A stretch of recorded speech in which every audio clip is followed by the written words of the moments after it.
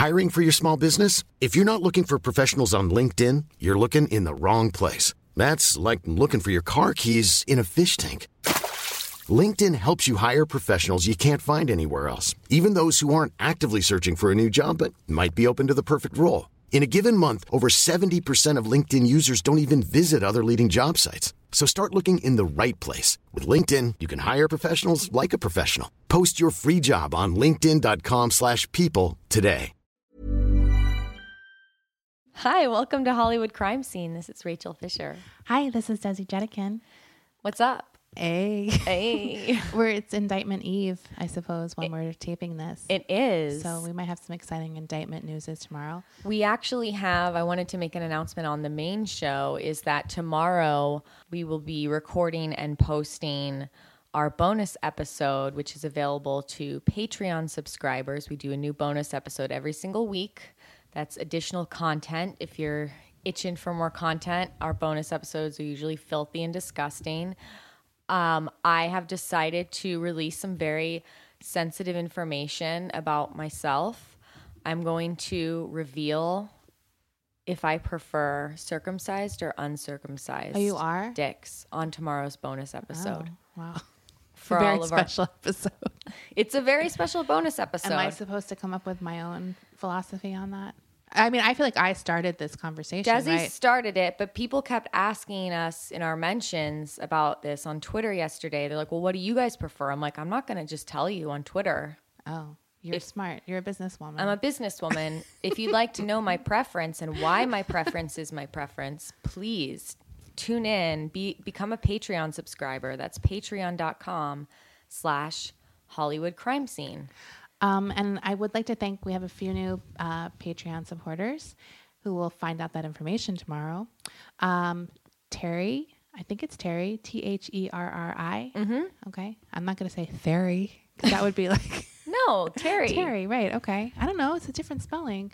Brent and Stephanie. Yay. Stephanie was from today. So Oh, cool. she got in just in the nick of time. She did. Thank you so much. And today is part 2 of Martha Moxley. So exciting. Are you guys all dying to hear the stunning conclusion?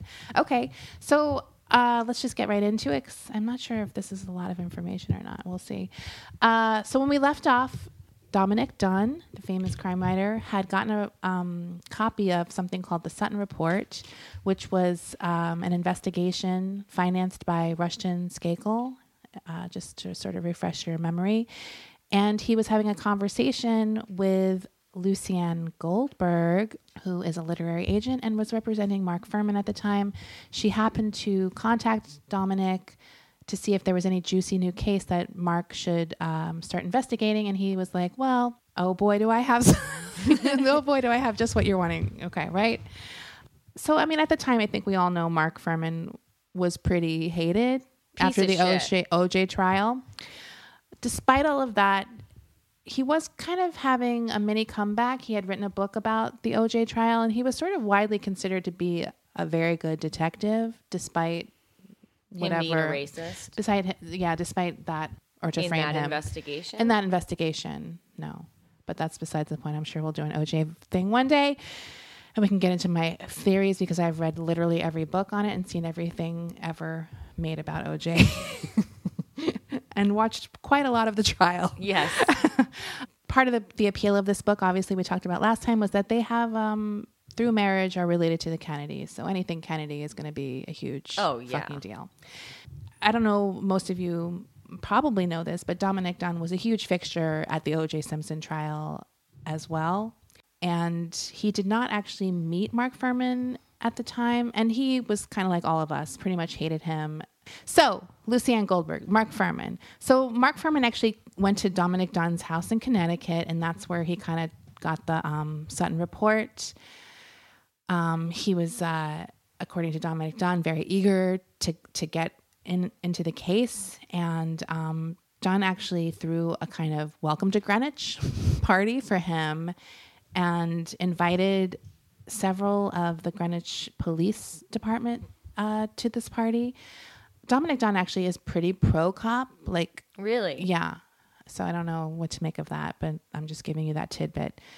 I mean, I can see you might want to think. I think he's Irish too, so maybe he comes from a lot of cops. I'm just stereotyping. the old Irish cop fucking cop. Come on. Anyways, one of the cops was Frank Garr, who I mentioned in the first episode. He was the lead detective, and he was not thrilled about Mark Fuhrman coming in investigating. I mean, basically, another cop is coming in and judging your work, right? Like, right. And cops are so fucking weird and territorial already. Like, so you can see why, I don't know what Dominick Dunne was thinking. Yeah. He was actually, Dominick Dunne said that Garr declined coming to the party and said that he was writing his own book on the case, which surprised Dominick Dunne because nothing had happened in 22 years. That's Dominick Dunne's words, which I like because it's a little shady. It is shady. What are you going to write? According to Garr, though, he was not invited. That's his take on it. There was another interesting little tidbit that's sort of, there was a lot of other cops at the party. Stephen Carroll was one, and he's sort of was a detective present at the murder scene in 1975, and he's actually someone who really fought to keep justice going for Martha Moxley. So he's like a good guy. Frank Garr, I think, is kind of good, but he takes a lot of slack for things that went wrong. Yeah. Another person who was at the party, and this is kind of like an interesting side story related to Skakel, was a state trooper named Conrad Winalski. And according to Dominick Dunne, after the party, a few months later, he was working at the police station when a man came in with a purse that he had found on the side of the road, and the person was Michael Skakel. Wait, he found a purse? Michael Skakel found a purse on the side of the road and then went to the police station to turn the purse in to a guy who didn't know that, to a cop that was friends with Dominick Dunne and all of the Mark Fuhrman, all these people investigating. Wow.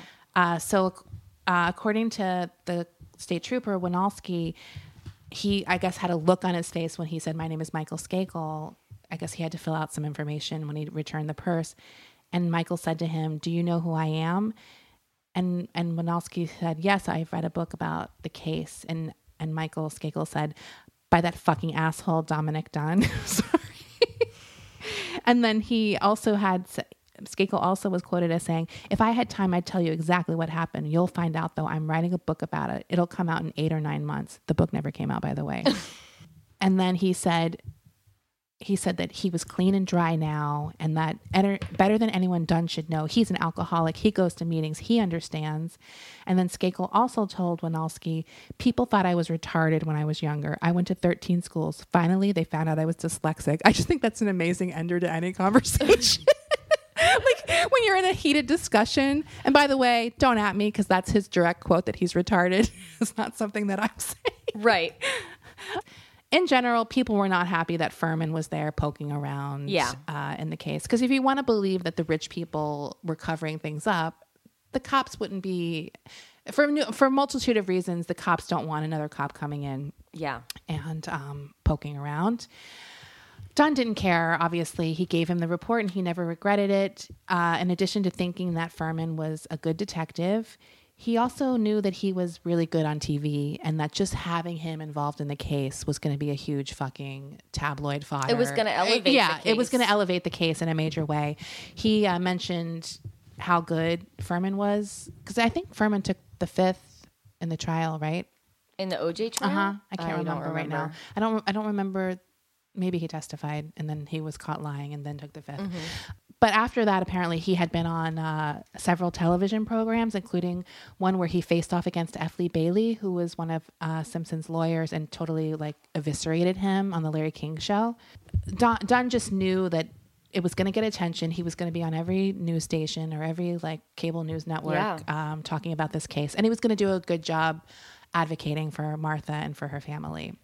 Fuhrman was like adamant that it was Michael Skakel too. So he would go in and fearlessly accuse him, basically, because he had evidence. And he's the one who was never looked at. He was the one that was never looked at, right? That sort of was the conclusion of our last episode.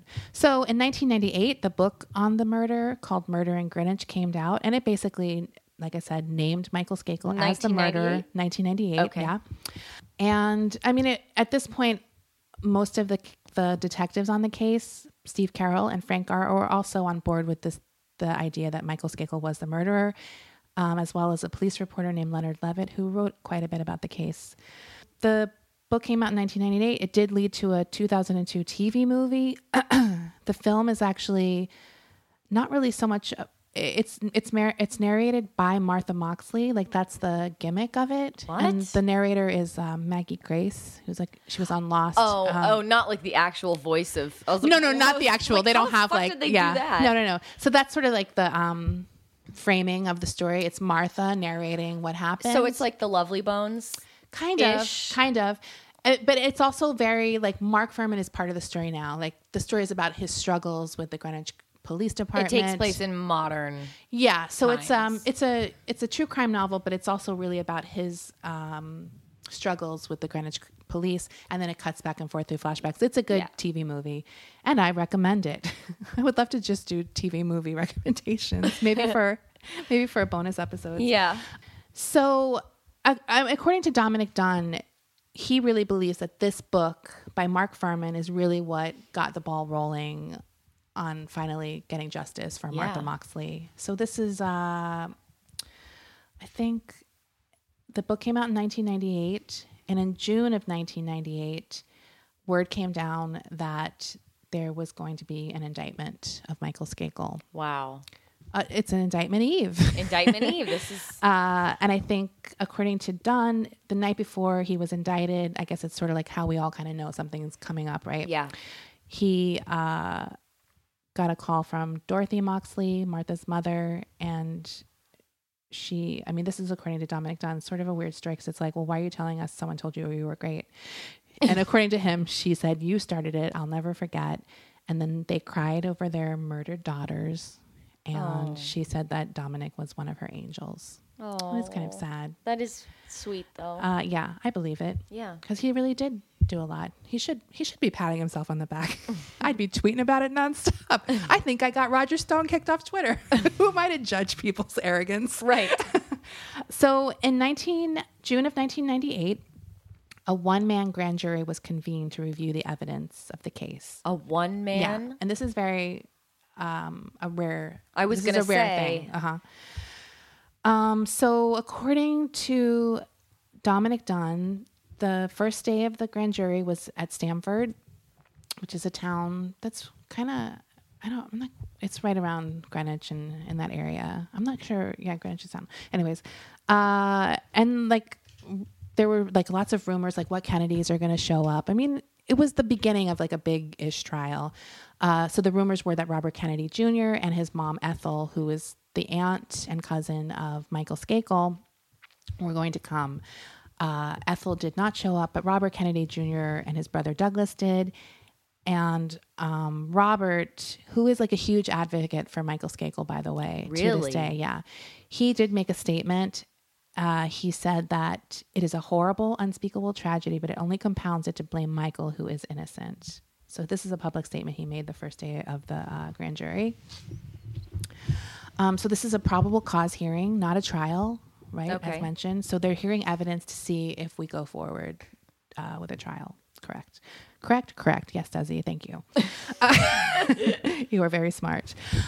So Maureen Dennis was a former public defender, and she was the one sort of overseeing this trial. So she had to decide not only was there enough evidence for the case to go to trial, she also had to make the decision at some point whether Michael would be tried as a juvenile or as an adult. He was 15 in 1975 and 39 at the time in 1998. Okay. So that was another decision that had to be made out of this outcome. Right. Now, I think I may have touched briefly on this in the first one. The major witnesses that were going to be called up during this probable cause hearing were people that Michael knew at the Elon school that I think I told you he went to, and it's sort of like a school for rich kids who are drug and alcohol and problem kids. Yeah. So this was a school in Poland Springs, Maine. Oh, Poland Springs. Where they make water and rich kids turn good. And these people were people who were all going to testify that they heard Skakel confess to the murder of Martha Moxley. Wow. While he was at this school. Right. So this school is really expensive. We're talking like $50,000 a year back in 1998. For high school. For high school. It's like it's a reform school for rich kids, basically. But the Skakels have money. The Skakels have a ton of money, like Kennedy level money. They didn't just marry rich. They were already rich. So this is where I said before, like druggy kids who have a ton of problems, their parents just ship them off to Poland Springs and they get all better, right? And Michael was sent there shortly after the murder of Martha. I think he ran away from the school several times and was always sent back. In his book that I talked about earlier, he had written a proposal. I actually would love to read his book, but I don't want him to get money for it. He described Elan, I don't know if that's the correct way of saying it, as a concentration camp for kids. Oh. Which could be their tagline. I don't know why they're not using it. Come to Elan, a concentration camp for kids. And he described it as being where I was subjected to a level of torture deemed unacceptable even for prisoners of war. I mean, come on. Like, I don't doubt that it was probably pretty harsh. Well, I do know firsthand. Rachel's like, well, I hate to play devil's advocate here. I myself have never been to one of these schools, but I know...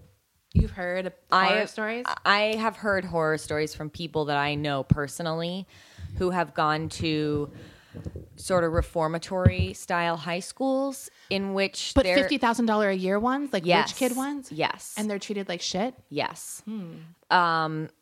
Where there's child abuse, like sexual abuse happening. Right, but that's not part of the program. I'm just saying any school can have sexual abuse or abuse. Child abuse, but it's also easier to happen because no one believes them. The parents aren't there and no one believes them because the kids are thought to be manipulative to the parents to try and get out and So it's leave. an easy place for maybe a predator to go and get away. It's a very easy place for predators to go, in my opinion. I have known personally of a school that I had a friend go to in Oregon that was recently shut down, and it was a prestigious sort of reform style school that cost money to go there. So it's not some state run whatever. No, it's not. And there was like a lot of emotional abuse happening with the kids and a lot of sexual abuse and manual labor. Stuff that like was not part of the program, but that was going on, that was supposed to be, and the parents are under the illusion that these kids are healing and doing better. I'm just saying it's not uncommon in that instance. But at the same time, these are kids who are used to having everything handed to them. There is also that. I mean, there's like, who knows if he's telling the truth? Well, there's the rub. And that's why when there is cases of kids that are actually being abused, it's hard. Listen. They don't want to listen and don't want to believe them.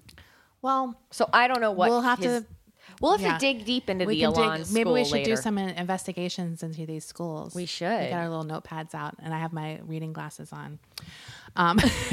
So, anyways, we'll just leave that up. That's his opinion, and who knows? It could be true. It could be true. It could not be true. We believe all women. Do we believe Michael Skakel? I don't know. Right. We're a little biased against him right now. Right now, he's a murderer, so who knows? Anyways, the first student who gave testimony is named John Higgins. He was 37 at the time. He describes Elan as a place to hide your kids if they bothered you. It was a place for my stepdad to keep me at bay. Hey, I wish my stepdad kept me at bay. Hey. We all have our trials. So he was at the school for 6 months before he met Michael Skakel, and they had a job together. They were called night owls, and they were student guards who kept watches on other students to prevent them from running away. Which is funny because Michael He ran away. Yeah, I mean, it's the perfect job if you want to be a runaway, I guess. Totally. According to Higgins, this is a direct quote from his testimony, he related to me he had been involved with a murder. And then they talked about it for a couple of hours. And he said that Michael told him he took a golf club out of a bag and was running through the woods and had a blackout. He said he didn't know if he did it. He couldn't remember if he did it. Dominic Dunn went to this hearing like every day, and he said during the testimony, like they didn't have a jury, so in the jury box they had 2 sketch artists drawing, and he said during that testimony of John Higgins, he saw the sketch artist drawing tears on Michael's face, and then he looked over and he saw that Michael was crying. At some point, the judge called a break because Michael was so inconsolable during this testimony, and all of his family. While this student was testifying against him. Textify. I just created a new word. That could be something. Where you say something over text. That's so profound. Yeah, that's so profound. You're textifying. I love that. Trademark. So he was inconsolable, and all of his family is there. He had a lot of brothers and sisters, and they're all hugging him, kissing him, and whatever. Kind of wrapping around him and protecting him, which is sort of what they do, right? Yeah. Rich people. So Dunn kind of admits to the fact that regardless of guilt or innocence, clearly Michael is going through like a lot of psychological pain over what has happened. Right. And it is quite possible he did something at 15 and he's completely different now. Right. And he still has to, I'm not forgiving him, but it's like, I can imagine what that must be like. Or if he was in a blackout and doesn't remember it, or I mean, it doesn't sound like, who knows? I mean, there's some conflict, inner conflict happening. He could very possibly not be a sociopath who committed this horrific crime and feels justifiably or not guilty. Even, imagine not remembering, but not knowing if you did it and thinking like, it's quite possible. Right. I did it. Like, I have no memory, right? Dominic Dunn also described him as defeated. At the time, Michael Skakel's lawyer is someone named Mickey Sherman. I don't know if you know the name. He's like a pretty big time lawyer who does tons of big cases and celebrity oriented stuff.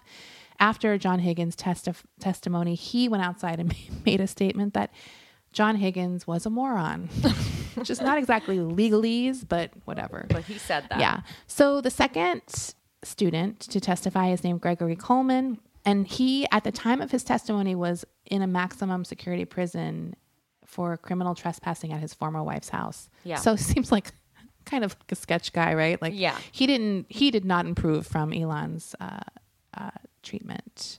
So I guess they let him out of prison to testify. Although, wow, it's kind of crazy. I should look into more of that. But to be in maximum security prison for trespassing, obviously there's way more to that story, right? Yeah. So he had been sent to Elon after stealing a television set, which seems like a crazy thing for a rich kid to steal, but okay. There's maybe he was a kleptomaniac. Yeah. Obviously something else is also going on in that story. Yes. So he testified, I don't know if he testified to this, but he's also a student. There was some other criminal activity at Elon. This was also girls were at the school. It wasn't boys only. Oh my. And he was one of several students who participated in, I guess, hazing a female student for something. And he and other students beat her with wooden paddles and with their hands until she went into shock, urinated on herself, and defecated on herself. Oh, no.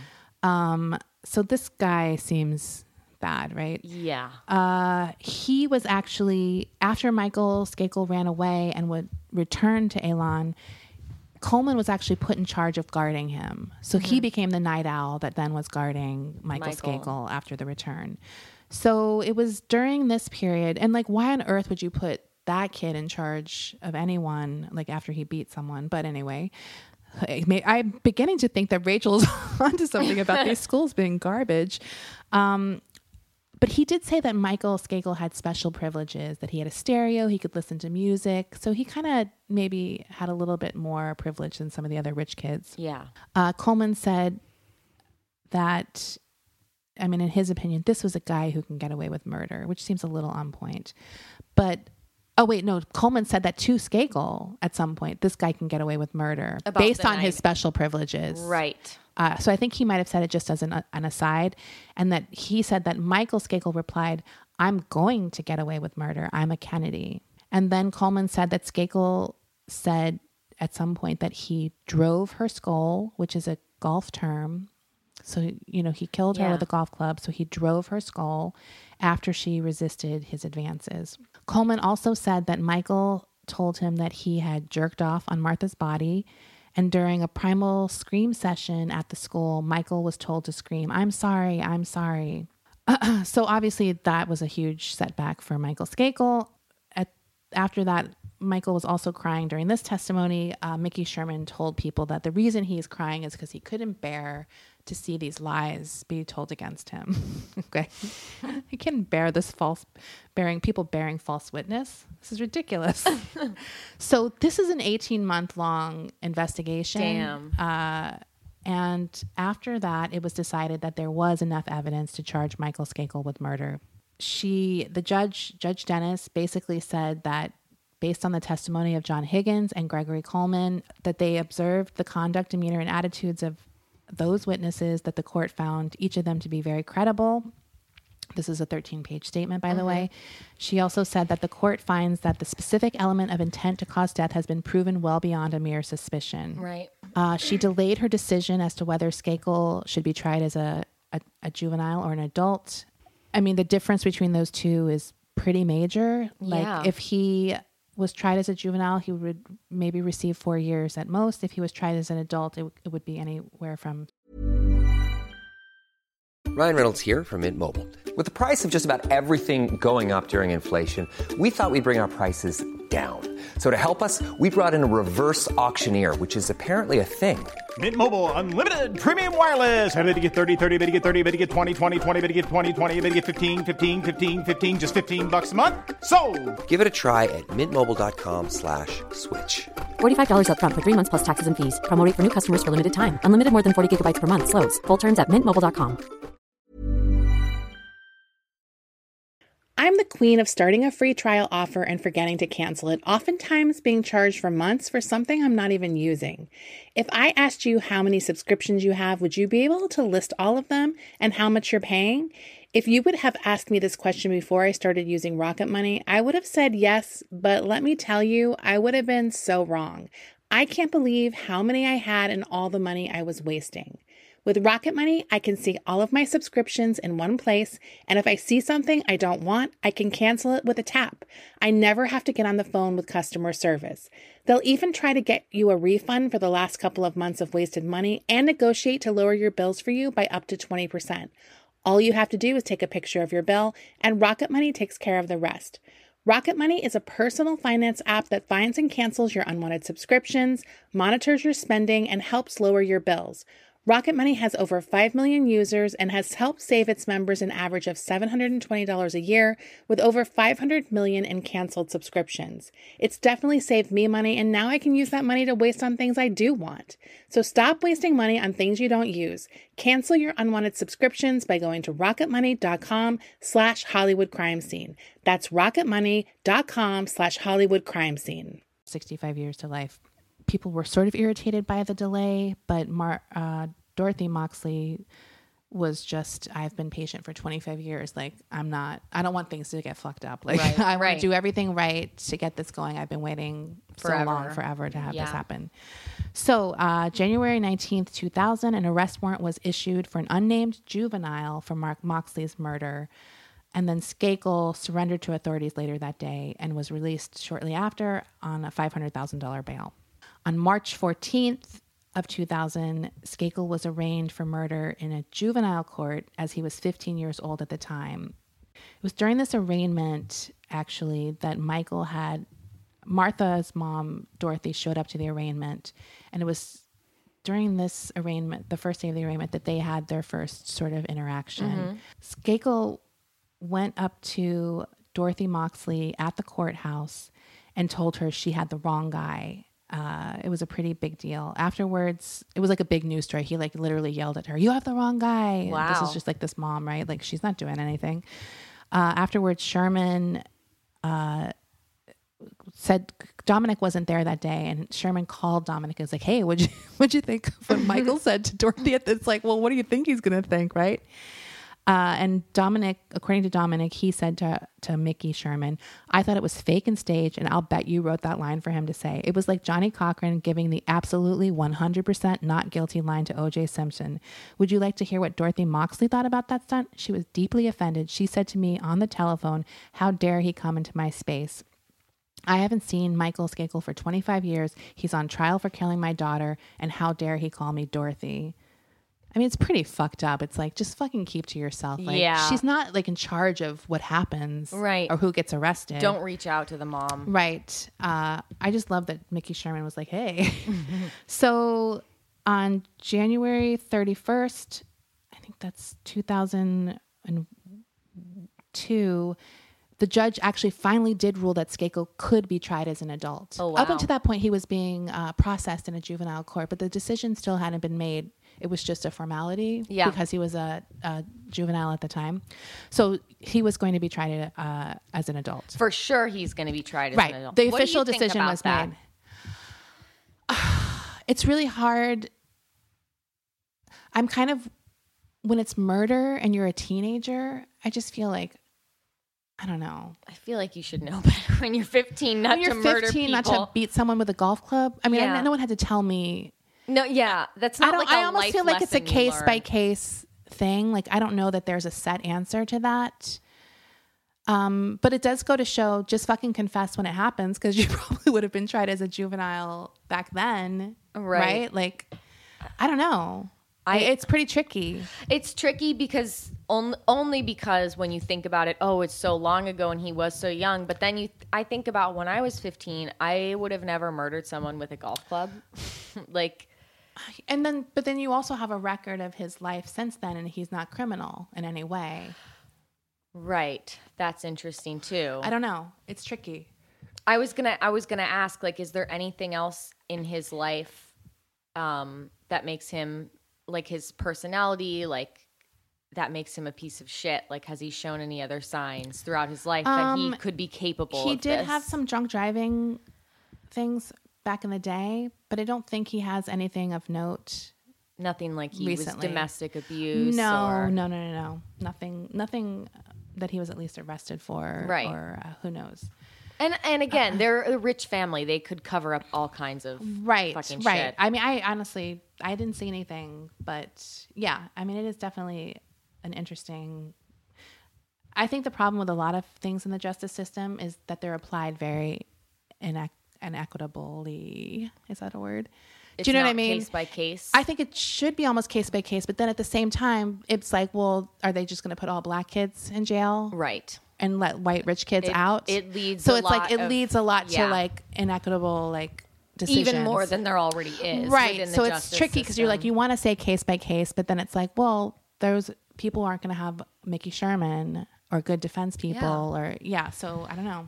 I don't know. It's one of those things. So May 7th, 2002, Skakel's trial begins. He was steadfast about his alibi, that at the time of murder, he was watching the Monty Python movie at his cousin's house. He's still maintaining this, right? Even though it changed at some point. Yeah, but that change was in that report, and I don't think that was admissible. Because it was it wasn't official police. Whatever. So this is like sort of an interesting thing about this trial. During the trial, the jury was able to hear parts of his taped book proposal that we've mentioned before. Oh, wow. Yeah, which seems like really crazy to me reading about, because it seems like no one can ever get any evidence in that's good. Like in Juicy, if it's not like formally you know what I mean? Like it just seems like nothing ever gets let in. And this seems like, wow, okay. So in this book proposal, Michael speaks about jerking off in a tree on the night of the murder. So that really happened. Those are his own words. Those are his own words.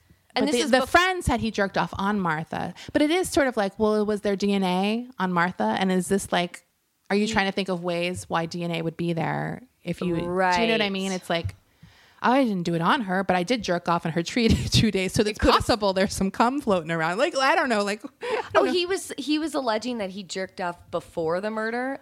On the night of the murder, so that cum possibly under the same tree under which Martha's body was found. So that cum could have fallen onto the grass below. Right. I mean, it seems like a pretty like, oh, I know what I can do. I can say.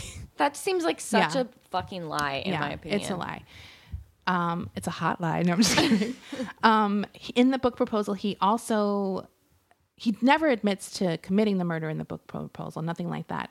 The interesting thing that I thought was interesting, the prosecutors took words from the book proposal and they would overlay them on graphic images of Martha's dead body to match up the scenes. Wow, I want to see that. I know.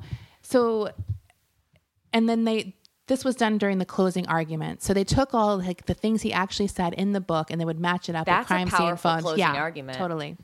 So, and this is his words, like speaking them, because it was an audio of this. It's his own voice saying things that he was afraid that his previous night's jerking off and he panicked. He also So the jury heard the whole proposal tape during the closing arguments. They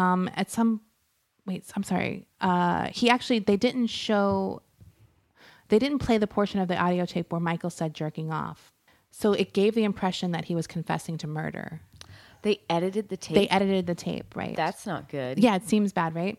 So on June 7th, 2002, so this is like a month later, Michael was found guilty of murdering Martha Moxley and sentenced to 20 years to life in prison.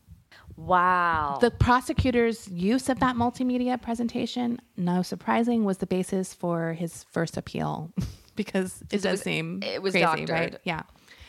The prosecution, of course, was like, fuck that. And their statement they released was the state engaged in appropriate and effective advocacy by using trial exhibits to highlight certain evidences and inferences. Just as the state should not be deprived of its most valuable evidence unless there is a compelling reason to do so, the state should not be prohibited from making its best arguments. The state's use of audio and photographic exhibits during argument was a matter of effective advocacy. The state did not, as the defendant claims, distort the evidence in any respect. By placing certain exhibits next to defendant's words or by displaying two related exhibits simultaneously, the state was making explicit the inferences it was asking the jury to draw. That is the job of an advocate. So after that conviction in January 2003, Robert Kennedy Jr., who was Skakel's cousin I mentioned before, wrote an article in the Atlantic Monthly called A Miscarriage of Justice. He was saying, basically the article says the whole trial and indictment of Skakel was triggered by an inflamed media and that an innocent man is now in prison. What is it with rich people in the media that are always after them, right? In this article, Kennedy also makes the case that the real killer was Kenneth Littleton, the live-in tutor. And he really goes all out, and he's an attorney. So was he making, was he saying... Yeah, he's basically theories? saying... Yeah. So I'm going to get into Ken Littleton just a bit here because I didn't talk about him much last time. I think I briefly stated that he was like sort of the other suspect. And he was the tutor of the Skakels? He was the tutor of the Skakels. He was hired... he was in 1975. He was 23 years old, and he was a teacher at the Brunswick School where the Skakel boys attended school, 3 of them. He was hired by Rushton to be the live-in tutor and to kind of babysit them, like rein them in, because they were wild children. I think I talked about in the first thing, he was a widower, so they had no supervision. The mom was dead, and it was just like hell. His first night on the job was the night of the murder. No way. Yeah, right. Was he like a guy in the town, the existing person? He was a teacher at the school. He was a 23-year-old teacher at the school. So he knew, that's what I'm saying, is he knew the kids. Yeah, he knew the kid. Well, he knew the kids before teaching, but that was his first day on the job. Okay. He had actually taken the children to the Bellhaven Club for dinner that night. The father was away on a hunting trip. He wasn't there. According to Ken Little, Tommy and Michael drank a ton at this dinner, even though they were teenagers, which just shows you about that town where rich people are just doing whatever. Yeah. I mean, we've talked about most of this. The boys went out. It was mischief night, the night before Halloween. And then after Martha's body was discovered, Littleton was initially one of the prime suspects. And he had a falling out with Rushton after that, and he was interrogated over and over again. He took polygraph tests and had inconclusive results, etc. Everyone secretly behind the scenes, the town was like, oh, how convenient. Blame it on the tutor, right? Yeah. So that night and like the aftermath of it basically ruined his life. He did have like several arrests after that, breaking and entering, burglary. He became an alcoholic. His life was ruined by those accusations because he had no backing and no standing. He wasn't like from a rich family. He was the help. Right. As far as they were concerned. Right. So according to... did they have any evidence at the time, or it was just wild accusations? No, it was wild accusations. Like, because it was almost like, oh, who's this guy who's here? He's not one of us. Yeah, exactly. There's one of the initial accusers of Kenneth Little actually went to Dorothy Moxley's home in New Jersey after the book came out and after Michael Skakel was indicted. The 2 women were neighbors at the time. Yeah. And they hadn't seen each other since that period. The woman came up to Dorothy Moxley's house and said to her, so much time has gone by. What good are you doing? Haven't the Skakels suffered enough? And then Dorothy Moxley apparently said to her, would you ask that if it was your daughter? Because she brought her daughter with her, who was Martha's age at the time of murder. I mean, just can you believe like the nerve? Like, what a busybody. Right. So that's just a little sidebar about Ken Littleton. Now, Ken Littleton, one more little sidebar about him. There was an article published in the New York Post, I think a few years ago, where he kind of finally spoke and gave his side of the story because he was trying to basically clear his name after all these years. Yeah. He said that he had an interesting story, I thought, about Michael, that after he was hired, or after the murder, like a few weeks after the murder, he found a dead chipmunk on the grounds of the Bellhaven Country Club, and that the animal had been smashed with a golf club and crucified, nailed to a patch of grass with golf tees. Oh my God. Littleton confronted Michael at the time about the animal. He said, "Did you do this, Michael?" And Michael's reply was, "Who else could have done it, Kenny?" And Littleton said it always stuck with him because it was just weeks after Martha had been murdered. And according to Littleton, he said, "I knew in my heart that he had committed the murder." What a creepy fucking story. That is so creepy. Yeah. Which also famously, it's like a telltale sign of a psychopath or a serial killer that they hurt animals when they're young. But then to do something so similar to what, I mean, Martha wasn't crucified with teas and all that, but the golf club With or the the golf club. aspect of it was definitely something. Here we get into a lot of appeals. In November 2003, Skakel appealed his conviction and said that he should have been heard in juvenile court rather than superior court. He also claimed that the statute of limitations had expired on the charges against him and that there was prosecutorial misconduct. In 2006, the Connecticut Supreme Court rejected those claims and affirmed his conviction. Skakel actually hired a new attorney at that point, Theodore Olson. I don't know if you remember him. A few things about him. He actually was one of the lawyers who fought for gay marriage in the Supreme Court. Mm-hmm. He's a conservative. His wife died on 9/11 in one of the planes. These are my little fun facts. He's kind of a conservative. His wife died in the plane crash, I think in the Pentagon. And then he did go on to kind of vindicate himself a bit by fighting for gay rights. Right. Blah, blah, blah. Where was I? And then Skakel tried to get him Theodore Olson tried to get him another appeal. He applied for a writ of certiorari, which I don't know what that is. Some kind Latin? of appeal. It's Latin. Is that French? I don't know. We need an English professor. Professor. Professor. We need The Supreme Court declined to hear that case as well. He did a ton of other appeals and things like that. The one that I kind of stood out to me was they tried to get an appeal based on some new evidence, and that evidence was from Gaetano Tony Bryant, who was the cousins of Los Angeles Laker Kobe Bryant and went to school with Skakel at Brunswick School in Greenwich, Connecticut. So they got Tony Bryant on tape saying that one of his companions on the night of Moxley's murder had wanted to rape her. Was it Kobe? I don't know. I'm just kidding. And that he didn't come forward because his mom told him that a black man would be tagged for the unsolved murder if he said anything. That he knew of someone. Yeah. So it's all kind of sketchy, but the Kennedys just had money and they were fucking pulling things out of the woodwork. Oh, yeah. Which is interesting because it's like, well, you could have done this 25 years ago or whenever. So then there was some, trial or a hearing to see if that evidence was admissible.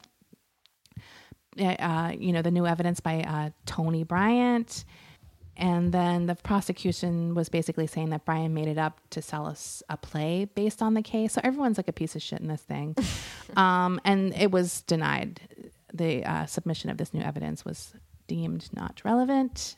The Skakel defense team also hired an investigative team to kind of go into the Elan school and try to take down that school and the testimony of the students that went there. Yeah. And that kind of fell through as well. I think October 25th, 2007, a Superior Court judge denied the request for a new trial, saying that Bryant's testimony was not credible and there was no evidence of prosecutorial misconduct in the original trial.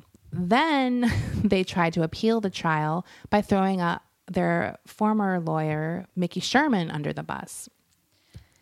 In April 2013, Skakel testified that Sherman was more focused on basking in the celebrity of the trial than defending Michael Skakel. And he said that, Sherman was just concerned about collecting fees to settle his own financial problems and not concerned about Skakel. Sherman testified in his own defense. He actually testified protecting himself and his actions as a lawyer, and he never threw Skakel under the bus. He always maintained Skakel's innocence. Nonetheless, on October 23rd, 2013, Skakel was granted a new trial by Connecticut Judge Thomas Bishop, who said that about Mickey Sherman, trial counsel's failures in each of these areas representation were significant and ultimately fatal to a constitutionally adequate defense. As a consequence of trial counsel's failures, as stated, the state procured a judgment of conviction that lacks reliability. So his conviction was overturned. Wow. And the judge actually went on to say... But he still has to go to a new trial. Right. The judge went on to say, like a little bit further, he said that the Mickey Sherman should have redirected blame towards Tommy Skakel. Like that was one of the things that he criticized Sherman for not doing. Like if you're going to defend your client to the fullest, you need to even throw other people under the bus to kind of point. Although I'm sure Michael wouldn't have wanted that. Maybe. I don't know. Who knows? Because Tommy was the guy who was originally right under suspicion. So November 21st, 2013, Skakel was released on bond for $1.2 million. He was under a GPS tracking device. He was not allowed to contact Moxley's family, and he had to check in by phone and was not allowed to leave the state of Connecticut, etc. So obviously the prosecution immediately appeals this decision. At this point, Dominic Dunn had died, so he's not involved anymore. He died in 2012? Right. So this is 2013. Okay.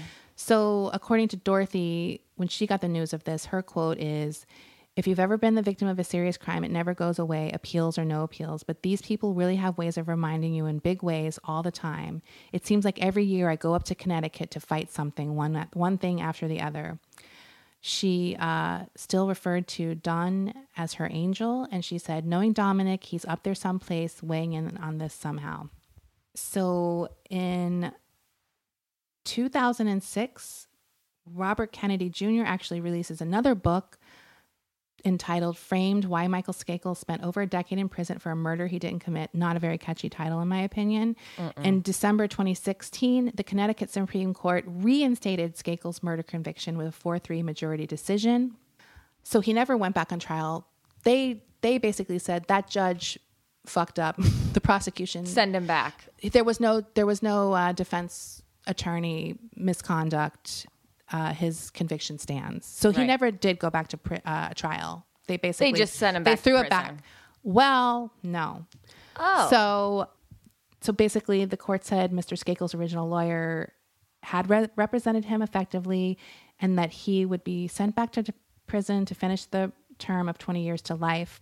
Immediately after his sentence was reinstated, Mr. Skakel's legal team petitioned the court for reconsideration, which is really another rare thing. And he is still out on bail.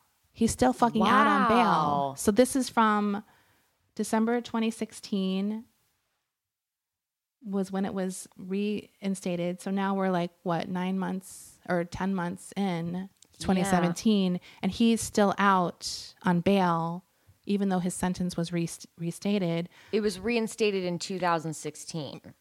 December 2016. So like the end of the year. Wow. Obviously Martha Moxley's family is fucking furious. Yeah. And